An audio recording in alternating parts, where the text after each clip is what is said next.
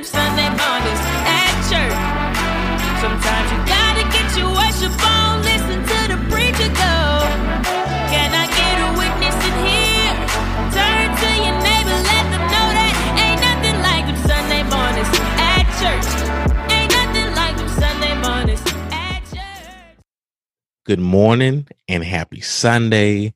Happy October, or whatever time you listen to this. Good afternoon and good evening. Just want to welcome you to the fourth quarter of 2020. And I just want to encourage you to set some goals, set some God-honoring goals, and get to work. This is still your year to be and do all that God has called you to be and do. Today, I'm going to give you part one of a two-part sermon series talking about loving God and loving people. And then stick around to the end.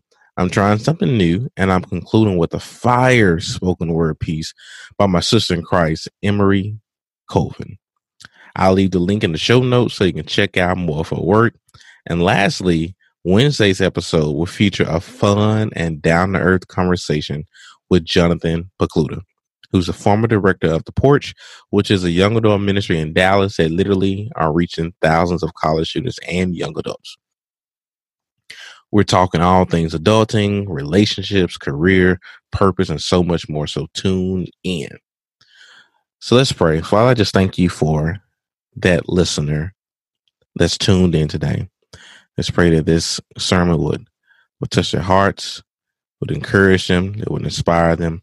And whatever they may be going through, Lord, just pray that you show up and show yourself strong, mighty, faithful, and good. In Jesus' name I pray. Amen. So in this series, we're talking about loving God and loving others. But before we can talk about loving God, we got to first talk about God loving us. Now, friends, the gospel informs us that love originated in God and it was manifested in his son, Jesus. And it's demonstrated by his people, you and I. And the type of love that we're talking about today is agape love. And that refers to God's unconditional sacrificial love for you and I. Let me read John 3:16 and 17. It says, "For God so loved the world that he gave his only son, that whoever believes in him should not perish but have eternal life. For God did not send his son into the world to condemn the world, but in order that the world might be saved." Now, John continues in chapter 15 and verse 13, "Greater love has no one than this, than someone will lay down his life for his friends." And Jesus personifies perfect love. He literally died for you and died for me. And the love that Jesus has, it goes beyond feelings. It goes beyond words, but it's demonstrated through action and commitment. My brother or my sister, Romans 5:8 says this, "But God showed his love for us, that while we was yet sinners, Christ died for us." I'm so glad that Jesus didn't look at me and say, I'm going to wait till Paul get it together and then I'm going to die for him. But he came for you. He came for me while we was in our mess. But God showed his love for you, that while you were still a sinner, Christ died for you. And that's good news to start off the fourth quarter of this year. That's good news to start off this October of 2020, talking about God's love for us. And so I just want to answer the question at hand is, how does God show his love to you? Well, friend, the number one way that God has already shown his love for you is by dying on the cross. Jesus Christ was our substitute. In other words, if we're going to be honest, this is real people, real talk. If we're going to keep it real, it should have been you on that cross, and it should have been me on that cross because it was our sin. But Jesus Christ was our substitute, and he took our place. Jesus shows us love by taking away our sin and taking away our shame and giving us salvation. Jesus shows us his love by taking away our faults and taking away our failures and giving us forgiveness. Jesus takes away your guilt and gives you grace. He takes away your punishment and gives you peace with God. And this God that we serve can give you a peace that surpasses all understanding, my friend. That even when you can't figure it out, you can trust God because he's behind the scenes already working it out. God is so good. He loves us so much that he can give us peace in the midst of turmoil. This is the peace that surpasses all understanding. As the word tells us, when we keep our mind on him, he'll keep us in perfect peace. I don't know about you, but I desire that peace. But it's my responsibility to keep my thoughts on the Lord. God also loves us by giving us joy. And I'm not just talking about a smile on your face, but a smile in the depths of your heart, soul, and spirit.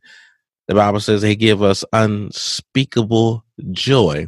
In other words, God is so good that you can be surrounded by sadness, but he's so powerful that you can still have unspeakable joy. God loves us he demonstrates that love by also providing for us justification.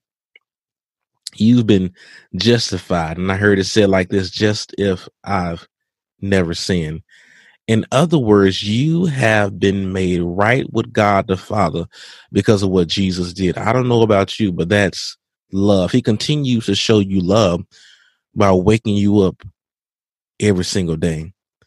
And every day that you wake up, that's another chance for you to get it right. That's God's personal message of saying, I have more for you to do. And not only does he wake us up, but he wakes us up to new mercies and to new grace. The Bible says that his mercies are new every morning. Jesus also demonstrates his love by giving us a purpose and calling us to do great things. And Jesus promises to work all things out for our good, according to Romans 8:28, that even when things don't look good, feel good, or seem good, we have an ironclad promise from God that everything is going to work out for our good. And so you may be in the middle of some things that's not feeling good, but let me just encourage you that God has a way in his faithfulness and in his power and in his sovereignty. God has a way of working all things out for your good, but also for his glory. Jesus shows us that he loves us by answering all of our prayers. I know that maybe you're listening like, well, I don't know about that. I don't know if Jesus answers all our prayers. I believe he does. He answers with a yes. He answers with a no. And sometimes he will answer with a not now, which is really just a delayed yes. And give you an example. Let's say while I'm recording this podcast and preaching this sermon, my wife walked by and I said, hey, babe, can you bring me a glass of water? So my wife looks at me in my eye, gives me the biggest, most beautiful smile and says no. And so my question to you is, did I get what I want? No. Did she answer me? Yes. And so God answers all prayers. And maybe saying, why does God say no? Well, sometimes he'll tell us no because what we're praying for, we're simply not ready for. Or he can tell us no because we still have some unforgiveness in our heart and some unrepentant sin that we keep returning to over and over again. Or sometimes God will tell us no because he has something better for you and I. This God that we serve, he loves us so much. He's so gracious, so merciful, so good, and so awesome that even when he says no, his no has goodness and faithfulness written all over. The same way that you trust God with a yes, you got to trust him with a no. The same way that you trust God with open doors, you got to trust him when he closes doors. The same way that we trust God when he brings people into our lives, we got to trust him when he removes those people from our lives when their season is up. God answers all prayers. I had to preach a separate sermon on it. That was good. He also shows us love by graciously and generously providing and bestowing upon us spiritual gifts to further the work of the kingdom. such gifts as administration or giving or mercy, just to name a few. Then he loves us so much. He loves the world so much that he invites you to be a part of his grand global plan of redemption, which is the great commission of making disciples. Jesus, he shows us his love by saving us from hell, saving us from sin, saving us from Satan. Then he protects us. He provides for us. He heals us. He gives us a new life. He gives us an abundant life. He gives us a fresh start. He loves us also by placing people in our lives that are going to love us, disciple us, mentor us, and invest in us and speak the truth in love. I've heard it said like this, that somebody wants to ask Jesus, how much do you really love me? Jesus looked at the person. He stretched out his arms wide and said, I love you this much. And then he died. And if we're going to be honest here, it's no secret that God really does love us, love you, and he loves me. But the question at hand is this: do we really love God? Do you really love God? A few moments ago, we read John chapter 3 and verse 16. But when can God, and I personalize it here, when can God read Paul 3:16 or insert your name 3:16? For example, Paul 3:16. What I mean by that, when can God be able to say, well, Paul so loved God that he gave God his everything? So God definitely does love you, but you need to reciprocate that love and love him back. Which finally brings me to the text at hand for this series. It's found in Matthew chapter 22, verses 35 through 38. I'm going to read that for you. And this is known as the Great Commandments. And it goes, and one of them, a lawyer, asked him a question to test him. It said, teacher, which is the great commandment in the law? And he said to him, you shall love the Lord your God with all of your heart, with all of your soul, and with all of your mind. This is a great and first commandment. So the great and first commandment that we must abide by is to love God.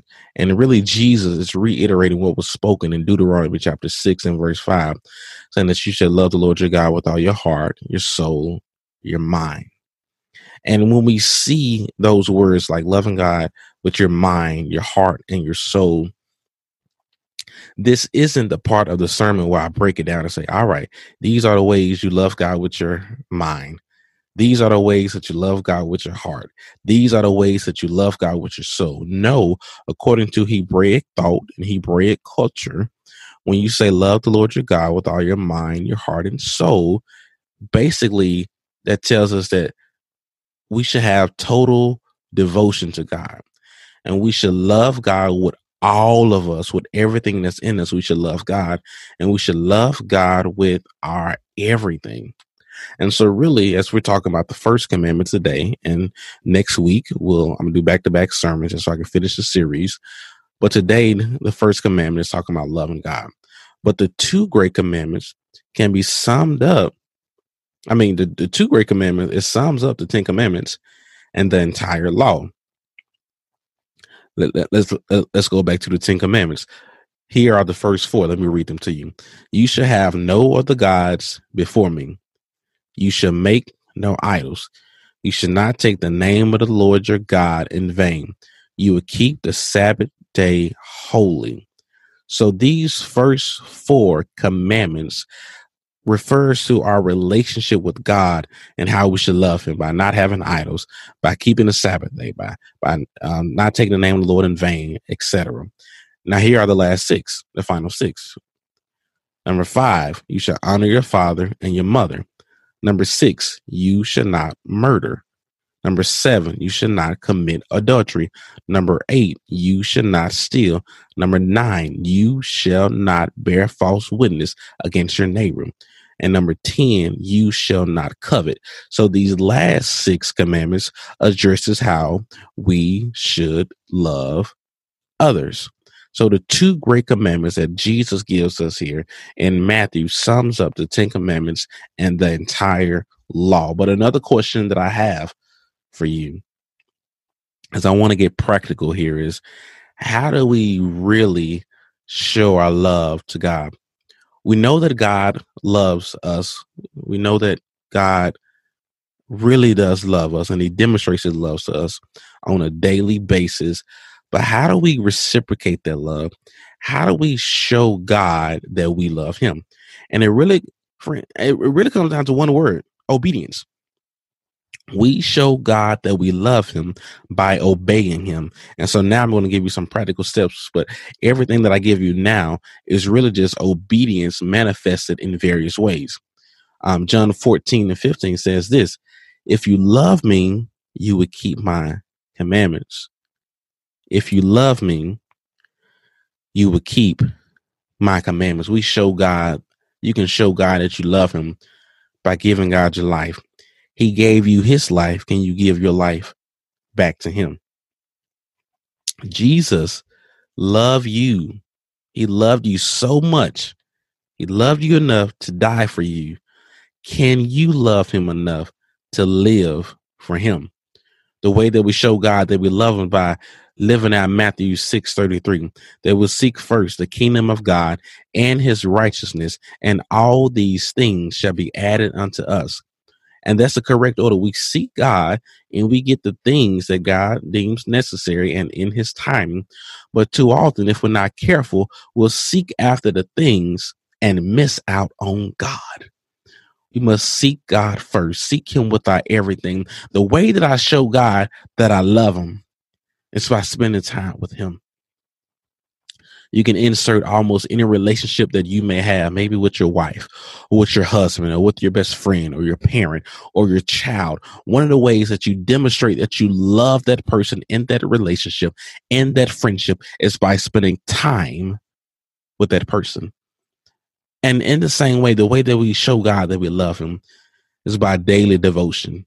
Some people call it a quiet time, but it's really just time with Jesus that boils down to time in prayer and time in the word. You can show God that you love him through your worship, through your praise, through your serving. We show God that we love him by expressing gratitude. Friend, when was the last time you told God thank you?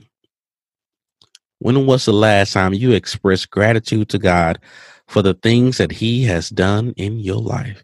And I want to encourage you to count your blessings. If you got to do this later in the day, or if you can pause this and do it right now, but I want to encourage you to count your blessings. Get out a notepad or your phone and just literally count your blessings. Like for me, Lord, I just want to thank you for my wife. Thank you for my parents. Thank you for my siblings. Thank you for the job that I have. Thank you for my apartment. And thank you. And the list goes on and on and on. And I will read that periodically so I can keep God's blessings at the forefront of my mind. And I promise you, man, this is a mood booster and a mood changer. So I don't mean to give you homework in the middle of a sermon, but it will behoove you to do so, to count your blessings, to literally take an account of the things that God has done in your life and to read that over on a consistent basis. We love God by giving our tithes and giving our offerings to the local church. So therefore, the Great Commission can be expressed on local and national levels. We show God that we love him by walking in faith and trusting him. Like, God, I love you so much that I trust you. Then, of course, we show God that we love him and that we obey him by fulfilling the Great Commission, sharing the gospel, making disciples, helping others to grow closer to Christ. And to me, the highest form of love and obedience is when we can get to a place, we can get to a state like Jesus was in the Garden of Gethsemane, where we can say this and mean this. Nevertheless, not my will, but your will be done.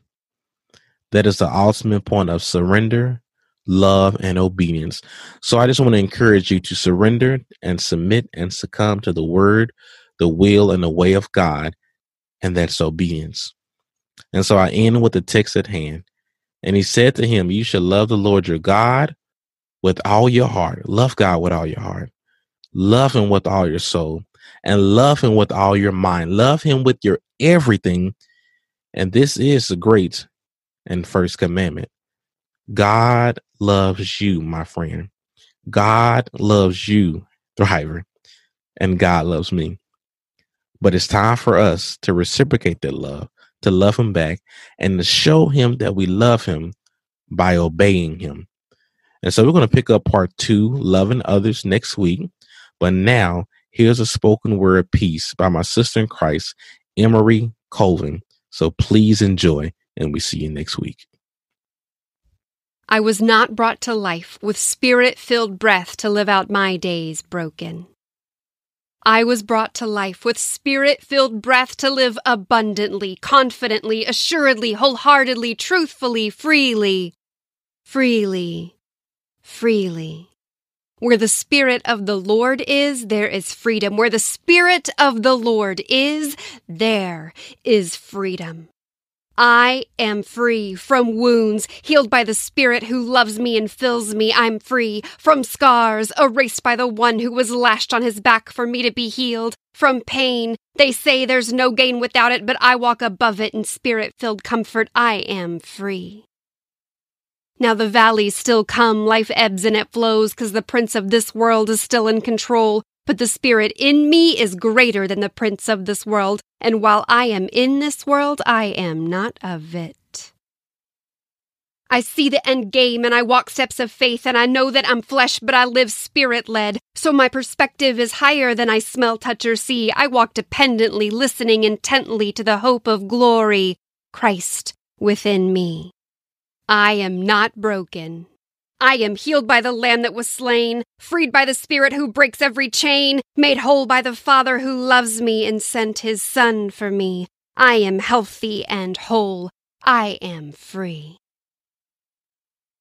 Yeah. Sometimes we forget to give thanks for the little things, and Sunday mornings they become a distant memory. How did I lose touch in the first place? But every time I do, I look in the mirror and say, ain't nothing like them Sunday mornings at church. Sometimes